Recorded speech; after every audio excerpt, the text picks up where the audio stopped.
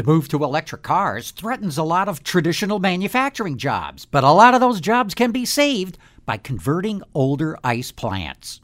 With Automotive Insight, I'm John McElroy.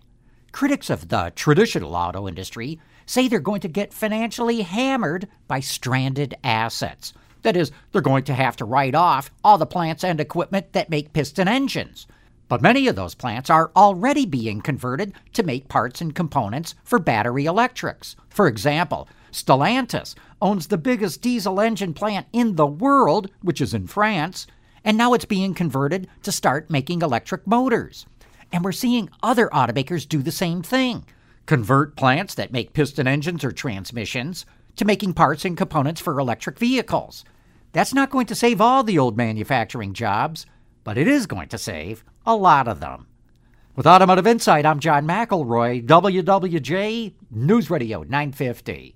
His karate lessons might not turn him into a black belt. Hi-ya! And even after band camp, he might not be the greatest musician.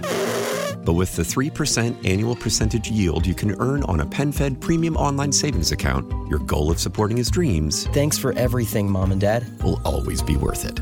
Apply today at PenFed.org/savings. Federally insured by NCUA. $5 minimum to open account. To receive any advertised product, you must become a member of PenFed.